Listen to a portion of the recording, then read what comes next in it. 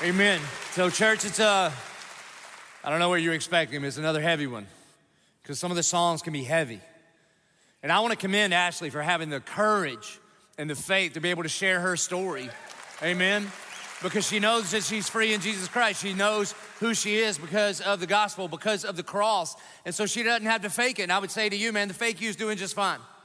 And so if you are walking through a dark place, would you please let your church know? Would you please let us know so that we can walk with you? Because mental health issues and thoughts of suicide are closer than you think. I was reminded of this past beach baptism. I was standing in the water and this girl walks out and I was like, I know you. And she goes, I know you too. And the way I know her is several years ago, I got a prayer card. The prayer cards that are in the seat backs in front of you. If you fill that out, we download those, scan those at all of our campuses and online, and we send them out to a care team, and every pastor gets them, and we pray over the prayer cards every single week. And so I usually look at the prayer cards on Thursday nights before I come up here to preach, because it kind of helps me know, like, what's happening in the world and what's happening in your world, you know? And so I'm just reading through one a few years ago, and I get to one. I can't even remember exactly what she said, but it was something like, I know Joby will never see this, but I'm in a very dark place. And I felt like the Spirit of God said, call her. Now listen, man, I'm not a hyper-charismatic person, you know, kind of charismatic with a seatbelt, right? Don't bring your own tambourine or flag. If you want to do that back there. It throws me off when I'm trying to do my thing over here. You understand what I mean? But I've just pre-decided that if I feel like God is nudging me to do something that lines up with His word, I'm just gonna say yes. Because one day when I stand before Him, even if I made it up and He's like, dude, I didn't tell you to call that girl, I'd be like, oh, that's my bad. I thought you said that. But what I don't want to do is be standing before Him and He goes, you know I told you to call that girl. Why didn't you? I was like, I was scared. I'm not having that conversation. Okay, so her number's on there, and I get my phone and I call her number, and she answers, which honestly, what a faith move is that? She saw a number that she didn't recognize, and she answered. Now, what y'all don't understand is when we were growing up, that's how it was every time. We had this phone. It was crazy. It was attached to the house. There was no ID, bro. It'd just go ring, and you'd look around like, what? Who? Nah, I'm not answering. You gonna answer? No, all right? So by faith, you had to pick it up. Hello? These days, if somebody doesn't answer your call, they saw who called them and went, nope. That's what happens to you. Okay, so by faith, she picks up the phone. And I go, hey, this is Pastor Joby. And it took like 3 minutes to convince her. She's like, no, it's not. I'm like, no, I promise it is. No, it can't be. I'm like, what do you think? We got voice actors at the church? Like, how y'all do it? Like, what are you talking about? Yes, it's me. And she goes, who told you? Told me what? She said, who told you? I said, I'm just reading your prayer card. I felt like God told me to call you. I'm calling you. She said, I just took the cap off the bottles.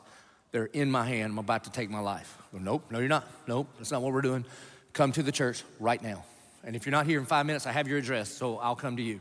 5 minutes later, she shows up right before 7:22. We didn't have words. We just sat with her, man. We helped her get counseling. And then every week, I was like, just come say to me, hey to me at the end of every 7:22. You fast forward a few years, I'm standing in the ocean a month ago or whatever, and she was one of the 644 people that walked out into the ocean to declare Jesus Christ is her Lord and Savior, okay?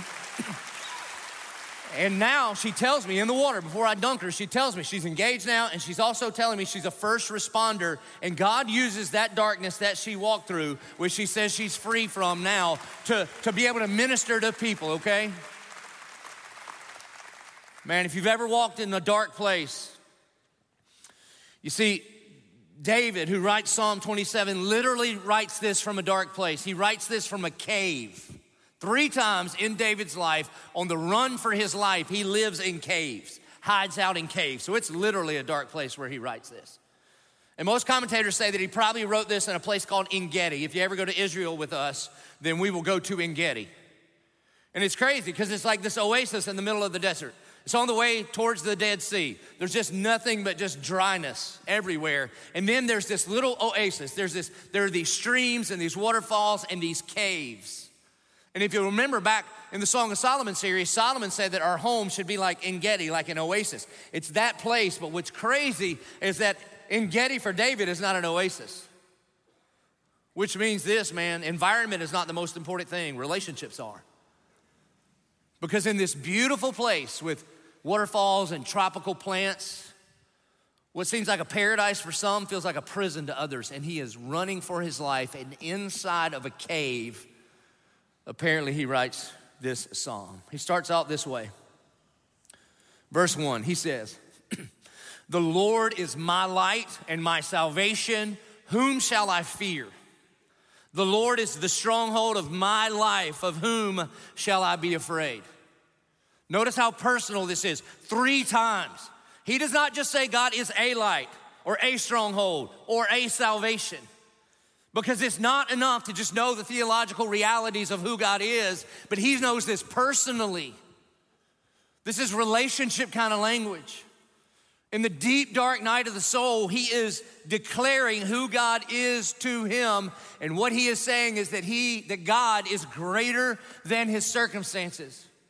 That God is my light and my salvation and my life, and because of that, fear cannot stand in the face of God. So he asks the question, whom shall I fear? Man, we talk about fear all the time because the Bible talks about fear all the time. So what he is saying here is the cure for his fear is the presence of the Lord. Now listen, fear is not a feeling. Fear is not a personality type. Fear is a spirit. Paul tells Timothy, "For God did not give you a spirit of fear, but of power and of love and of self-control." Now listen, there's a difference between fear and like just having feelings of being scared. Scared's fine, scared's natural, scared's normal. Sometimes scared keeps you alive because it tells you to run. And then sometimes when you have these feelings of being scared, no problem. By faith, you take steps forward. That's called courage. Praise God for courage. But fear is when we feel like we are absolutely out of control and that our circumstances are bigger than our God, and fear paralyzes us. That's what fear is, and that does not come from God. I Googled what the top 10 fears are in 2000, or like right now among Americans. By the way, 2021 will go down to counselors and psychologists as the most anxious year on record. The 2 most prescribed medications in our country right now, antacids and antidepressants. It's not good, man. Here are the top 10 fears of Americans in 2021. Ready for this? Loved ones dying, loved ones becoming seriously ill, mass shootings, not having enough money for retirement, terrorism, government corruption, becoming terminally ill, hate crimes, high medical bills, and widespread civil unrest. You know what this is proof of to me? That cable news and the nightly news know that fear is a big money maker. Because all we are getting pushed our way every single day is nothing but fear, fear, fear, fear. And here's why I say it's true. Because this same group that did this survey surveyed the same group of people 8 years ago. And 8 years ago, the top 3 fears were speaking in public, heights, and spiders. People still speak in public, there are still heights, and there are still spiders, but the news doesn't pump spider stories every other second. All they ever talk about is fear and division, fear and division, fear and division. And that's all we get, listen, man, there ain't no free press. It's all for profit, and they are pumping a product, and fear gets clicks. And it's got me all angsty, man. It's got me all, ooh. And here's why, man. Listen, if you're a college student, a high school student, or a middle school student, on behalf of the supposed adults in our country, we have failed you over the last 3 years. We have absolutely failed you. And don't be the kind of person be like, well, I didn't vote for that. The first sign of not being mature is abdicating responsibility. And when we run into tough times, the adults are supposed to stand up and act like adults. And all that is happening right now is nothing but fear and division. And the good news of the gospel of Jesus Christ is love and unity. This is what we should be talking about. You see, it's crazy, man, it's crazy. 7 out of 10 teenagers right now say they struggle with mental health. 7 out of 10. We have failed the upcoming generation. You see what's going on in our world, man, it's crazy. Is that our sphere of concern has increased exponentially, but our sphere of influence has remained the same. Up until less than 100 years ago, 99% of human beings lived and died within 5 miles of where they were born. So if something happened 20 miles away, you didn't know about it. And now we know what happens everywhere all the time, particularly if it's bad, because it gets pumped our way. So our sphere of concern is exponentially larger and our sphere of influence remains the same. We can't do anything about it. And people are gripped with fear. You see, so how in the world then can David say that he will not fear? Here's how he says it.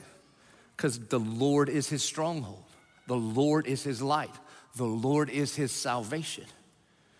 You see, the Bible says that God is love. Think about this. God has to be stirred to anger, but his natural condition is love. God is love. And the Bible says that perfect love drives out fear. In other words, fear cannot stand in the presence of a loving God. Paul, maybe the freest man to ever live, maybe the guy that was least afraid of anything ever, he's the kind of guy that would say to live is Christ and to die is gain. This is the brothers like, take my life, sweet, I'm going straight to heaven. They're like, all right, well, we won't kill you. Okay, cool, give me a Bible, I'm gonna lead all your jailers to Jesus, you understand? He's the dude that challenges you to chicken, throws the steering wheel out the window as we go and go, bring it on, brother. He ain't afraid of nothing. That's freedom. Jesus says this about fear. Jesus says, and do not fear those who kill the body. You're like, that's kind of what I was afraid of. He says, don't fear those that kill the body but cannot kill the soul. Rather fear him who can destroy both soul and body in hell. Are not 2 sparrows sold for a penny, and not one of them will fall to the ground apart from the Father? He says, but even the hairs of your head are all numbered. For some of us, that's a much easier job than others. And then he says, fear not. Now don't tell Peter this next part. It'll hurt all their feelings, okay? Therefore, you are more value than any of the sparrows. To God, you're more important than birds. And there's not a bird on the planet that falls dead and God doesn't know about it, and he intimately knows you, and so you can trust that God will take care of you. So why can they say this? Why can David say this? And whom shall I fear? Here's why he can say it. Here's why Paul can say it. Here's why Jesus can say it. Because he fundamentally believes 2 things. He fundamentally believes that the God of the universe is number 1, in control. And number 2, he is good. That's why he can believe it. That he is fundamentally in control and that he is good. This is why the most commanded thing in all the scripture is this: don't be afraid. In the King James Version of the Bible, there are at least 366 times where we are commanded, not be afraid, don't be anxious, don't worry. Why? Because I don't know about you, but every single day of my life, including leap year, I need to hear from God, don't be afraid. And here's why though, here's the reason to not be afraid. He doesn't say, don't be afraid because you're awesome, or you've got this, or I can see clearly now the rain is gone. That's not what he says. He says, don't be afraid because I am with you. In Joshua chapter 1, 3 times, be strong and courageous, be strong and courageous, be strong and courageous. Why? Because Joshua is weak and afraid, weak and afraid, weak and afraid. And he doesn't come down, God doesn't come down to Josh and be like, come on, buddy, you got it. You can do this. You're strong enough, you're smart enough, and doggone it, people like you. It's not what he says. It's not about you, Josh.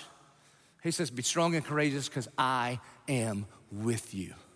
That God is in control and that God is good. That's what he knows. Even when you can't see it, man. Even when you can't sense it. That God is good. It reminds me of this scene in The Lion, the Witch, and the Wardrobe, which is not a children's book, where Mr. Beaver, that kind of sounds like a children's part, but is talking to this little girl, Susan, who's just made her way into Narnia. And Mr. Beaver's trying to talk about Aslan, who is the Christ character. And he says, Aslan is a lion, the great lion.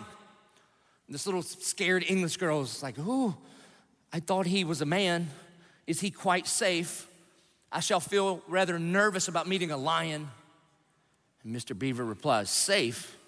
Who said anything about safe? Of course he isn't safe, but he's good. He's the king, I tell you. That's our God. No, he's not safe, but he's the king and he's good. This is why David, even in the midst of some dark places and crazy circumstances, he refuses to be ruled by fear because he knows that he's good and he knows he's the king. You know this song we've been singing over and over and over. I love it so much. I can't ever remember the name of it, but it says, all my life you have been faithful, and all my life you have been so, so good. You know, it sounds like George Strait wrote it. You know that one? All my life you have been faithful. That's how we ought to be singing it. I'll put in a word with the band. All my life, I'm telling you, man, I like it. But think about that. All my life, you have been nothing but faithful. In all my life, everything that's happened, I know that your goodness has been behind it. It doesn't feel like it in the moment. But I know, Romans 8:28, that you have been at work in all things for the good of those that love you and are called according to your purpose. Or maybe like Joseph in the book of Genesis, some awful things happened to him. His brothers beat him down, sold him into slavery. He was falsely accused of rape. Then he was falsely accused of other stuff, or stealing, so he gets thrown in jail, forgotten forever, and then God uses all of those things so that one day he would be the senior VP of Egypt. And then one day he's standing in front of his brothers, and they think that Joseph's gonna kill him because of all the evil things that have happened to him at their hands. And he says this, am I not in the place of God?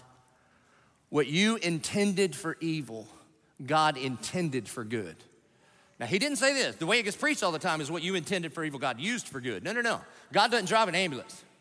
God doesn't run a janitor service to just come clean up after us whenever we screw everything else. No.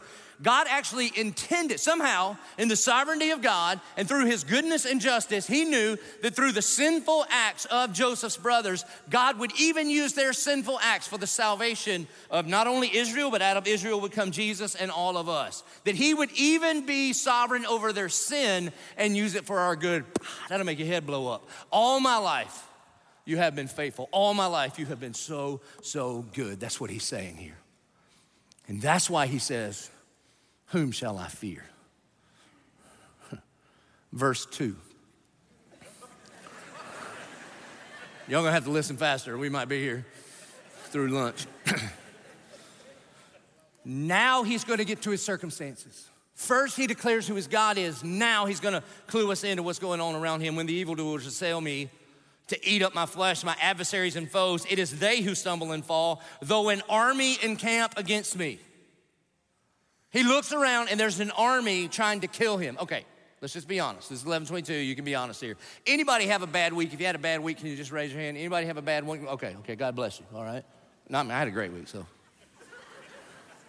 Anybody try to kill you? So, and I don't mean it figuratively. I don't mean like, no, this woman right here just drip, about to kill me. No, that's not what I'm talking about, okay? Don't look at her, look at me, okay? So, he literally has an army trying to kill him. And he's like, but whom shall I fear? It reminds me of this account in 2 Kings chapter 6. In 2 Kings 6, there's this prophet named Elisha. Elisha takes over for Elijah, which will just confuse you for the rest of your life. And the people of Israel are at war with Syria. And Elisha says, God's telling us to go to Samaria and camp out in Samaria. And the leaders of the armies are like, dude, if we go to Samaria, they'll kill us, man. The Syrians will kill us. He's like, trust me, trust God. So they all camp in Samaria. And then sure enough, they wake up the next day and the army of Syria has surrounded them. But then Elisha gets up and he walks out of his tent, just chill, man.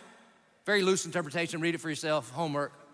He's got his cup of coffee, his like bathrobe loosely tied, just calm. And the general's like, dude, we're surrounded. He's like, man, the Lord's got this. What you mean the Lord's got this? We're surrounded. And Elisha basically is like, Lord, let him see what I can see. And the scales of the general's eyes fall off, and they can see that the army of Syria is around them, but encamped all around their enemies are the angel armies of God and chariots of fire. Here's the thing, man, God fights your battles. This is why he's like, whom shall I fear, man? God's got this. Though an army encamps against me, my heart shall not fear. Though war rise against me, yet I will be confident. He's not confident in himself. He's confident that the King of the universe is his light and his salvation and his stronghold. So what do you do when you find yourself in circumstances like this? Here's what he does. He says this, one thing have I asked of the Lord. One thing have I asked of the Lord that I will seek. Now, don't keep reading, just look at me. What do you think he's gonna ask for? That God would take out his enemies? That God would change all of his circumstances? That's not what he's gonna ask for. You see, about 6 years ago, we dove into this passage out of Colossians chapter 1. We did a 2-year discipleship journey around here called Before All Things. Because the question is this: is he before all things, or in your life do a bunch of things get between you and him? It comes out of Colossians chapter 1, which says this: He is the image of the invisible God, the firstborn of all creation. For by him all things were created in heaven and on earth, visible and invisible, whether thrones or dominions or rulers or authorities. All things were created through him and for him, and he is before all things, and in him all things hold together. Is he before all things in your life? Or are you more focused on the things? And then we took a break for 1 year, and then we came back in and did another discipleship journey called the One Initiative. And if you're a little slow on the uptake, it was the same thing. We just used different verses. And in Deuteronomy chapter 6, Moses says this: Hear, O Israel. And hear doesn't mean like, do you understand the words that are coming out of my mouth? Hear is like when your mama says, you better hear and do. And by the way, my mama is sitting right over there. Love you, mama, okay? So when my mama said to me, listen, that meant listen and then do what I say. You understand? Everybody understand that? I know some of you mamas didn't act like that, okay? That's half your problem. We don't have time for that. That's a different situation, okay? Hear and heed, O Israel. The Lord our God, the Lord is one. The Hebrew word is echad. And you shall love the Lord your God with all your heart and with all your soul and with all your might. This does not mean that God is merely first place in your life. It's more than that. I hear a bunch of evangelicals that come to me, especially Southern men, and be like, I'll tell you how I live. It's God, then family, then country. I'm like, bro, that's dumb, man. What? Yeah. So when you get done with number one, then you move on to number two? You don't want God in your family? And you don't want God in your country? God's not just like number one on your list. He wants to be the paper on which you write all of your list. That's what echad means. Is he the one thing that drives everything? Because that's what David is saying. There's one thing that I seek. And God will not be a means to your end. He will not be just a bridge to your best life now. No. He is our everything. He is the one thing that David is seeking. The one thing that he is asking for is this: that I may dwell in the house of the Lord all the days of my life, to gaze upon the beauty of the Lord and to inquire in his temple. Here's what he's saying: God, there are armies that are surrounding me. I'm hiding in a cave. They're trying to kill me, and what I want is you. You know what we need in these crazy times? We need an encounter with the one true God, because he and he alone changes everything. When you're afraid, you need the presence of God, because fear cannot survive in the presence of God. I've told you this before, man, but my brother's here too. He usually goes to St. John's, but he's sitting over here. But when we were growing up, about every Saturday and Sunday, don't tell my grandma, well, she's dead, you can't tell her anything, but we go fishing. She told us fish don't bite on Sunday. She's wrong. Okay, but we would go. And you know what we worried about when we went fishing with my daddy? What's there to worry about? And we didn't go fancy fishing like you people. I've been fishing with you. Y'all got real nice boats, man. I mean, real nice, like depth finders and stuff and radio. We didn't have that. My daddy and his daddy built a John boat. Just built it. It would fit 3 people. Daddy would go in the back. My brother would sit on a cooler in the middle, and I would sit up front. And you think we worried about anything? You think we worried about gas in the truck? Nope, Daddy had it. Think we worried about where we were going? We would go to the PD River. P-E-E-D-E-E-P-D River. That's where we went. And look, man, there were no catch and release. We ain't communists. We ate everything. What you talking about? Every Saturday, man. Daddy had this 73 Chevy, 3 on the column, man. And we'd get in that thing. We weren't worried about nothing. Throw Johnny Cash 8-track in there. Google 8-track. It was crazy. Couldn't even reverse it. Remember, you had to flip it, fast forward, flip it back over. Remember that? Yeah. Just Ring of Fire. Whole way. Daddy smoking like a freight train, bro. Just crazy. He had this one little triangle window he'd let us open so we didn't die. Secondhand smoke off the Marlboro Lights, whatever was happening in there. We wasn't worried. Think we were worried about safety? We weren't worried about safety. My brother, who was now a police officer, would stand on the middle seat, just stand all the way up. Didn't even sit down, just stand on the middle seat. Were we worried about him going through the windshield? No way, man. Daddy had robo-arm, could stop a bullet train with that thing. What you talking about? Now my brother put you in prison. You tried that today, but don't worry about it. Worried about safety? Man, we didn't have seat belts. One time I dropped it an hour later. We was reaching back there and there was vinyl seats to try to find it, and I found the seat, but Daddy, what's this? It's like, son, tuck that back in there. It's gonna fly around and hurt somebody. Okay, Daddy. That's what we would do.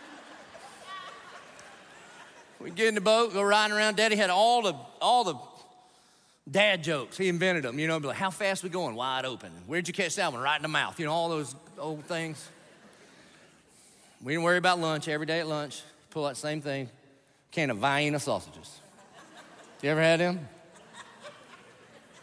Some of you should try it. I dare you, okay? Somebody on Thursday night said, Pastor, it's pronounced Vienna. you think anybody from Dillon's gonna be like, oh, can I pass me the Vienna? I don't think so. It's Vienna, okay? Yeah, man, he'd crack that can of stuff open and have that little jelly on the top, you know? Just flick it in order to chum them. That's it, man. Don't worry about nothing. Why? Because my dad was in control and he was with us. This is what he's saying. I mean, he's the king and he's good. When Reagan was much smaller, she's 12 now, so she's grown out of this, but when she was much smaller and I would tuck her into bed and I'd pray over her. Sometimes I'd leave the room and she'd call me back in. She'd be like, Daddy, I'm scared. What are you scared of, baby? I'm scared of the dark. There might be a monster under my bed. Now, let me tell you, don't lie to her and tell her there's not a monster under there. I'm telling you, man, because we live in a world with monsters. And so what I want her to do, I don't want her to think that just she can only feel at peace when the circumstances are the way that she feels like she's in control. I want to train up that little girl so that she can be a young woman that walks in a confidence that when she has to stare down a monster, she knows who has her back, okay? And so I would tell her, hold on, baby, there might be, but I can tell you this, I can whip every monster in our house. So let me check, and I got you. I'll stay in here until you go to sleep. Now listen, if you're not making the gospel connections there, I'm trying to teach her about her heavenly Father. And then I would also say, and there's one more thing, sometimes I won't be around, but here's what I need you to know. Here's a flashlight. And if you'll just shine that flashlight into the darkness, into your closet, wherever the light shines, the darkness has to run in the other direction. You understand? Now again, for you a little slow in the uptake, I'm talking about Jesus. Do you understand here, right? You see, she knew her dad has her back. This is what David is saying. What I need is not a change in circumstances. I need an encounter with the one true God. That's what he's saying. And then God's gonna do for him three things. For he will hide me in his shelter, that's one, in the day of trouble. Secondly, he will conceal me under the cover of his tent. And thirdly, he will lift me high upon a rock.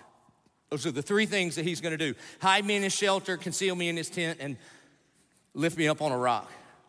Here's what this means, man. That when you find your place in a set of circumstances and fear begins to lie to you because fear is a liar, then you can trust Jesus to be your shelter. That's what he's saying. You remember when the disciples are in the boat with Jesus and a storm kicks up and they lose their mind. These are pro fishermen and they lose their mind because fear will do that to you. Fear will paralyze you. Fear will lie to you. Fear will begin to make you doubt your beliefs and believe your doubts. And what we need to do is believe our beliefs and doubt our doubts. And so, by the way, Jesus is asleep in the boat, which next week is Father's Day. And if you want to be like Jesus, ask for a nap and a boat, praise God, okay? And so he's asleep in a boat. So how terrifying can it be if Jesus is asleep? But the disciples are freaking out and they wake Jesus up and they begin to say crazy things. Do you not even care about us because we are perishing? Neither of those things are true. Fear is a liar. And so what Jesus does, it's a little bit of conjecture on my part. Jesus says, peace be still, and the wind and the waves calm down. But I think the way it works, I think that he looks at the disciples and says, peace be still, and the wind and the waves do what he says. You see, they find their shelter in him. That's the first thing he does. The second thing that God does in this dark place is he will conceal me under the cover of his tent. When the Old Testament talks about the tent, it's not talking about camping, it's talking about the tent of meeting. It's talking about worship services. That's what he's talking about, worship services.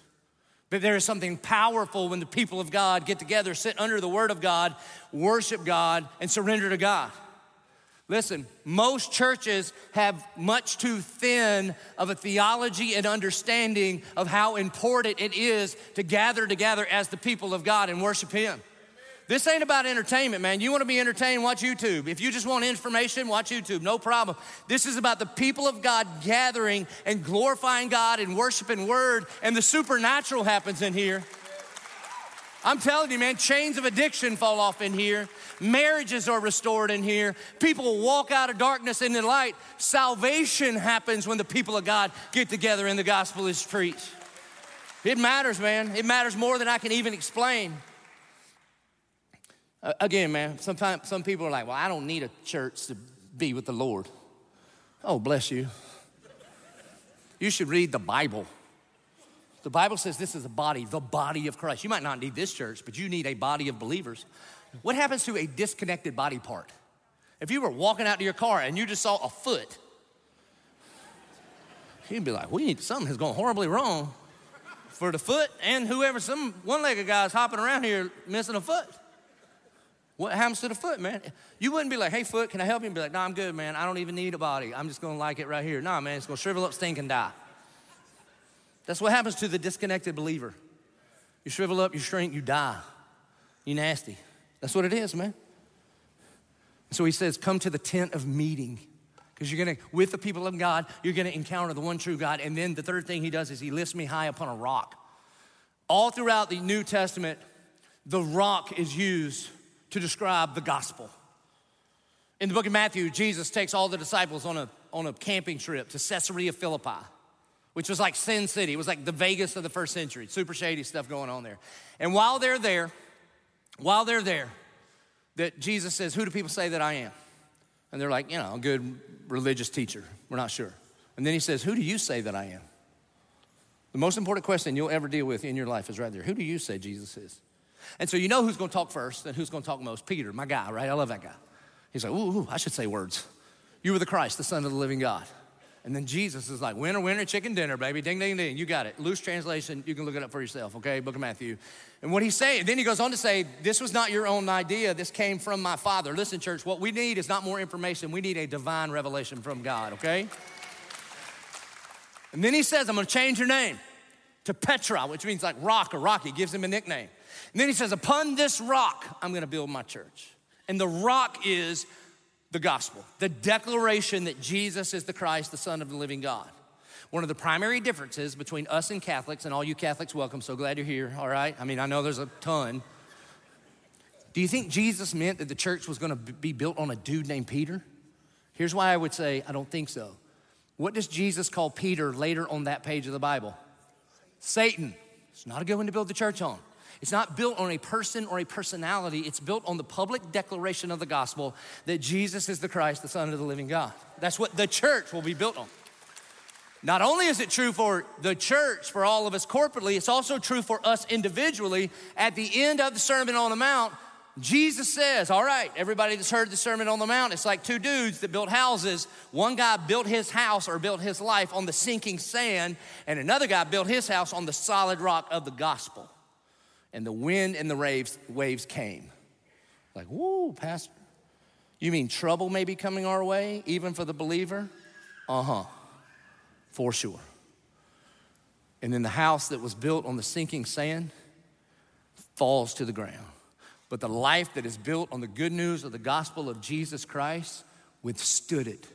You see, when you're walking through the valley of the shadow of death and your circumstances are all over the place and you feel like you can't get your footing, where you get your footing is on the good news of the gospel. And the gospel does not begin with the fact that you and I are sinners. The gospel begins with that God is good and God loves you and God created you to be in a right relationship with Him.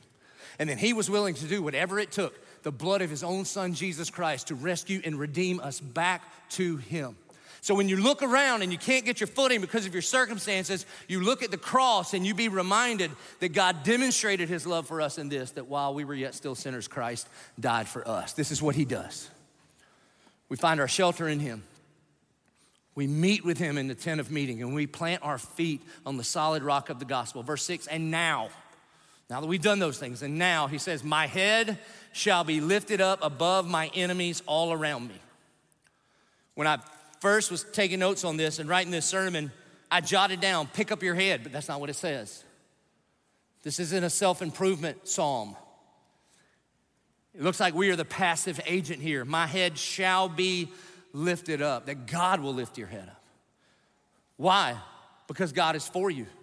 And there is no thing, no circumstance, nothing on this planet, nothing in the heavenlies, nothing in hell, nothing in your past, nothing in your future that could separate you from the love of God. You are more than a conqueror, purchased by the Almighty God. And so you trust God to lift up your head, get your eyes off of your current circumstances, and fix your eyes on Jesus, the author and the perfecter of our faith. That's what he calls us to do. He says, and I will offer in his tent sacrifices with shouts of joy. See, one day when you're a mature church, when I did that, everybody would have went, woo, and whatever your shout is, okay? But I know how you go to church, you're like, there it is. And there's some of you right now, you'd be like, he's talking, you know? I know, like when the Spirit's really moving, you vigorously take notes. I understand, all right, maybe tweet, fire, praise hands, okay? But listen, the Bible says, I will offer in his tent sacrifices with shouts of joy. There it is. Praise God, man. He says, I will sing and make melody to the Lord. Hear, O Lord, when I cry aloud, be gracious to me and answer me. Here's what he's talking about. The logical response, the normative response when we see God for who he is. That he's the king, that he's good, that he sent his son on a rescue mission for us. The natural normative response is that we worship. It's the year of worship here at 11:22, and we worship. I mean, like, you lift your hand, you move your mouths during the singing.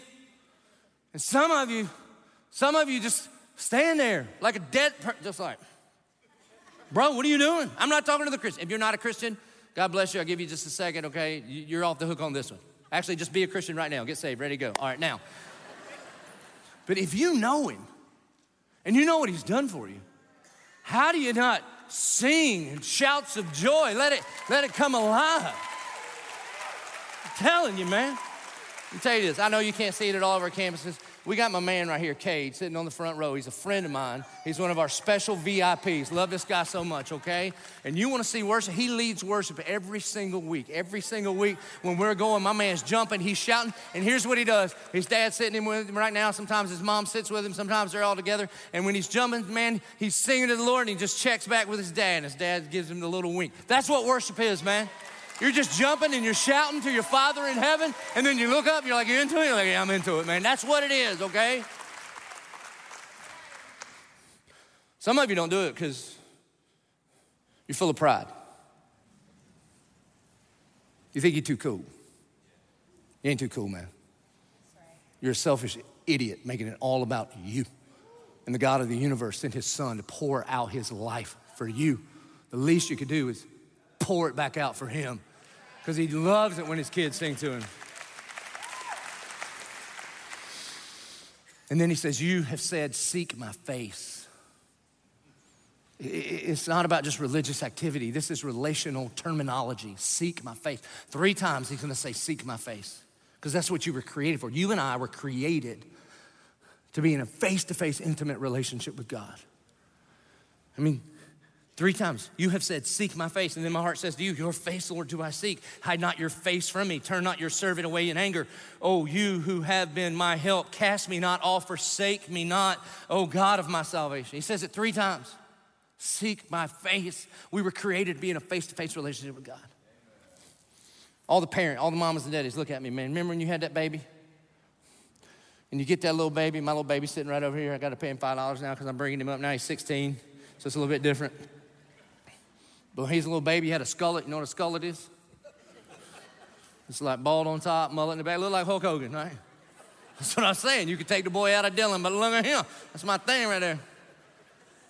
And you know, mamas, when you get your little baby and you get him all like in the face, like right there, too close, right?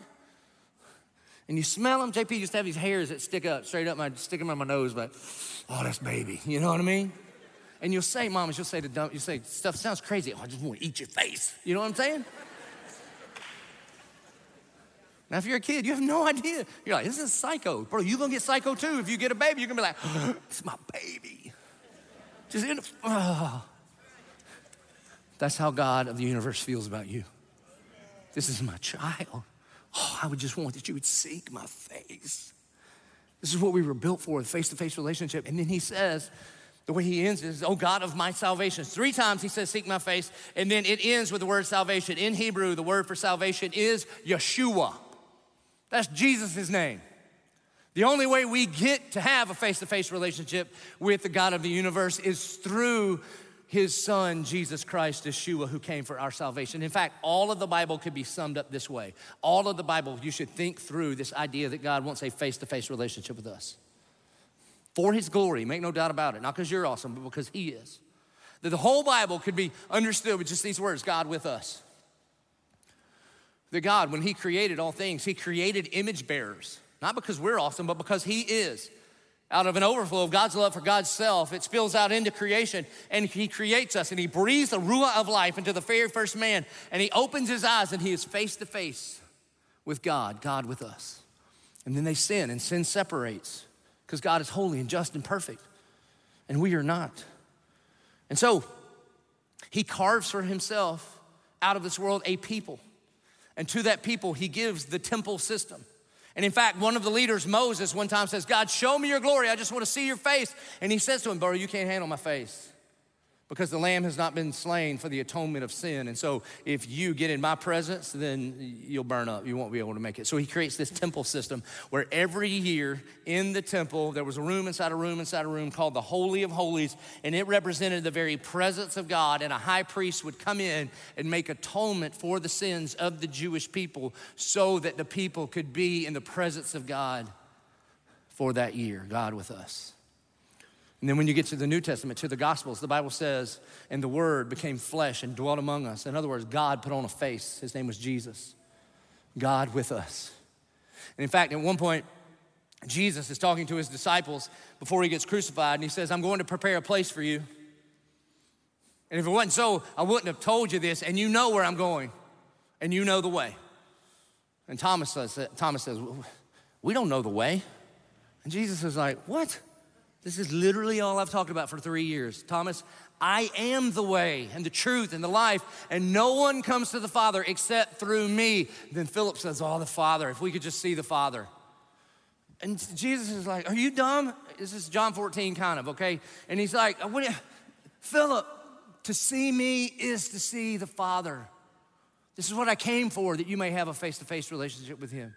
I am one with the Father, and he is one with me. When you see my face, you see the face of God, God with us. And then he goes, and he's crucified, dead, buried in our place, resurrected on the 3rd day. He told the disciples, hey, I'm going, and it's to your benefit that I go, because I'm going to send a helper, the Spirit of God. For anyone who believes in me, God lives inside of you. Because while I'm here, I can only be face to face with maybe 5,000 people at a time. But now I will be able to be in a relationship with people to the very ends of the earth for whoever would believe. And he says, but I'm going to prepare you a place, and I'm coming back. And when I come back, I'm going to take all who follow me, all who believe that when I died on the cross, it counted for you. And I'm going to take you from this world into eternity. And you're going to step into eternity, and you are going to hear from the Father, well done, good and faithful servant. And you're gonna be face to face with God, and he's gonna wipe away every single tear. He's gonna bring you to the banqueting table, and he says, I will be their God, and they will be my people, face to face. That's what the whole Bible is about. And David's saying, that's what I need. More than a change in circumstances, that's what I need. To be face to face with you, O God of my Yeshua, salvation. Verse 10, for my father and mother have forsaken me, but the Lord will take me in. How many of you know that sometimes the lowest places of your life God uses to draw you unto himself? Then he says in verse 11, teach me your way, O Lord, and lead me on a level path because of my enemies. You see, every path has a destination. Every life ends up somewhere. You might as well end up somewhere on purpose. And you're never gonna wander your way into awesome. And we've been talking about this. God doesn't say, don't do bad things because they're bad and bad for you. That's not what he says. There is a path that leads to death, and there's a path that leads to life. And every single time we say, forget you, God, I know how to do life better. I'm gonna do this my way. I'm gonna do money my way and sex my way and forgiveness my way. I'm gonna do everything my way. It gives birth in your life death, even if you can't see it immediately, because you're the God of your own life. And every single day, we choose, whether we understand it fully or not, to walk in the path of righteousness, to trust that the author of life knows how best to do life. It gives birth to life even when you can't see it. That's what he's saying. Teach me your way, O Lord, and lead me on a level path because of my enemies. Give me not up to the will of my adversaries, for false witnesses have risen against me, and they breathe out violence. And then what he does here is he's gonna preach a little sermon to himself. Remember last week I said, quit listening to yourself. This world says, the number one piece of advice is this for you. The world says, just listen to your heart. You be you. Oh, Lord, help you. You're the worst. Generally speaking, you're fine. But I'm talking about individually to you. I mean, like you are the worst to you. Who's broken more promises to you than you? Who has let you down to you more than you? I mean, we're in June now. How's that New Year's resolution work out? You promised. Kind of everybody looks the same to me. Me too, it's kind of worse. You understand what I mean? We are the worst. The worst thing you can do is follow you, because you'll just end up with you. Think about every fight you've ever been in, every bad place you've ever found yourself. You know what the only common denominator is? You. So you gotta quit listening to yourself so much. Start talking to yourself. Because what's crazy, man, is that the enemy, your flesh, and the devil and the world, they will all team up with yourself to say terrible things about yourself to yourself. Don't believe that. Think about your self-talk. Think about when you're playing golf. What do you say to yourself? It ain't good things. Don't believe that stuff, okay? I'm not saying you're a good golfer, but you're a good, but you will, man. You'll start to say the worst things. You can't do that. You got to begin to declare the good news of the gospel to yourself. This is what he's going to do. So here's what he declares. Nothing about his circumstances have changed, right? So here's what he says. I believe that I shall look upon the goodness of the Lord in the land of the living. Why do you believe that, David? I don't know. I'm just telling you what I believe. And I am going to declare the good news that I believe that I shall look upon the goodness of the Lord in the land of the living. Let me ask you this, what do you believe? He is choosing hope here, and then he finishes his little 2-verse sermon this way. Wait for the Lord, be strong and let your heart take courage. Wait for the Lord. Now the Hebrew word for wait, and what we mean when we say wait, it don't mean the same thing. When you go to the doctor's office and they're like, wait right here. And they're like, somebody should talk to the doctors about what a reservation is. So you know what I'm saying, an appointment, that's all right, that's a different time. Love you doctors, appreciate you. If you could tighten that up, we'd all appreciate it. Can I get a witness, all right? No. Doesn't mean you just sit here and I'll come get you when I'm ready. That's not what it means. It also doesn't mean what you mean, mamas and daddies, when you say wait to your children. When they're like, mom, and you're like, just wait. That's not what it means. Get out of my face and I'll get to you when I have time. That's not what it means. It actually, in Hebrew, it means to put yourself in an environment with great anticipation for something, and when that thing or opportunity comes by, you pounce. It's used to describe robbers, that they would wait in hiding in a place, and when somebody came along, they would jump on them. It's like when we go bow hunting. When we go bow hunting, we're waiting. You don't just sit randomly. You're not like in the Walmart parking lot, like, hope a deer comes by. That's not what you're doing. You go, you put yourself in the right environment where you think you may encounter the thing you're looking for, and then with great anticipation, when it presents itself, then you make a move. That's what it means to wait upon the Lord. Now, you can't make God do anything, but let me guarantee you, you do these 3 things and you'll miss him every single time. Let me guarantee you'll miss him every single time. Number 1, you live your life this way. You live your life going, I got this. I got this. You'll miss him every single time. Secondly, you live a life of entitlement. You spend all of your time focusing on what you think you deserve instead of being grateful for what you have been given, and you'll miss him every single time. And then thirdly, you have some pride. You live with pride in your life, and the Bible literally says that God opposes the proud. You want to miss the manifest presence of God? Then you try to think this world revolves around you, and God will oppose you. He's actually on the other side trying to stop you from whatever your goals are. So what does it mean to wait upon the Lord? Here's what it means. Here's what it means to put yourself in the right environment and with great anticipation, be ready to pounce when the manifest presence of God reveals himself. Now listen, God is everywhere at all times. That's called omnipresence. You can't get away from it. That's Psalm 139. But there's another version of God's presence called the manifest presence, where God shows up in your life. You wanna wait upon him that way? This is what he's saying to do. Then first, you don't say, I got this. You say, God, I need you. You sit under his word. So good job. The last 50 minutes, that's what we've been doing together. God, I don't got this. I need you, and your word tells me how to live life. And the second thing, you don't live a life of entitlement, you live a life of worship. Fundamentally, what worship is declaring to God his worthiness because of who he is and what he's done. Another good word for worship is simply this: thank you, thank you, thank you. And then lastly, you don't live a life of pride, but that of humility. And when we humble ourselves before the Lord, when we sit under his word, when we live lives of thankfulness and worship, then we are waiting. We are in the right environment with great anticipation for God to show up in miraculous ways in your life. So this is why we do what we do here. It's what we've been doing. Sitting under his word, good job. Just a second, we're gonna worship. We're gonna join our voices together and we are gonna declare, because I know there's a bunch of people and you feel like you're in a cave right now, a dark place. Armies are around you. And we are going to declare, it is well. It is well with my soul. Not because my circumstances are different, but because I serve the King who is sovereign over my circumstances. And then lastly, we're gonna pray. You know what one of the greatest signs of humility is when we come down and kneel before the God of the universe and pray. Why do you think we have these kneelers and these carpets up here? You think God can't hear you way back there? Of course he can.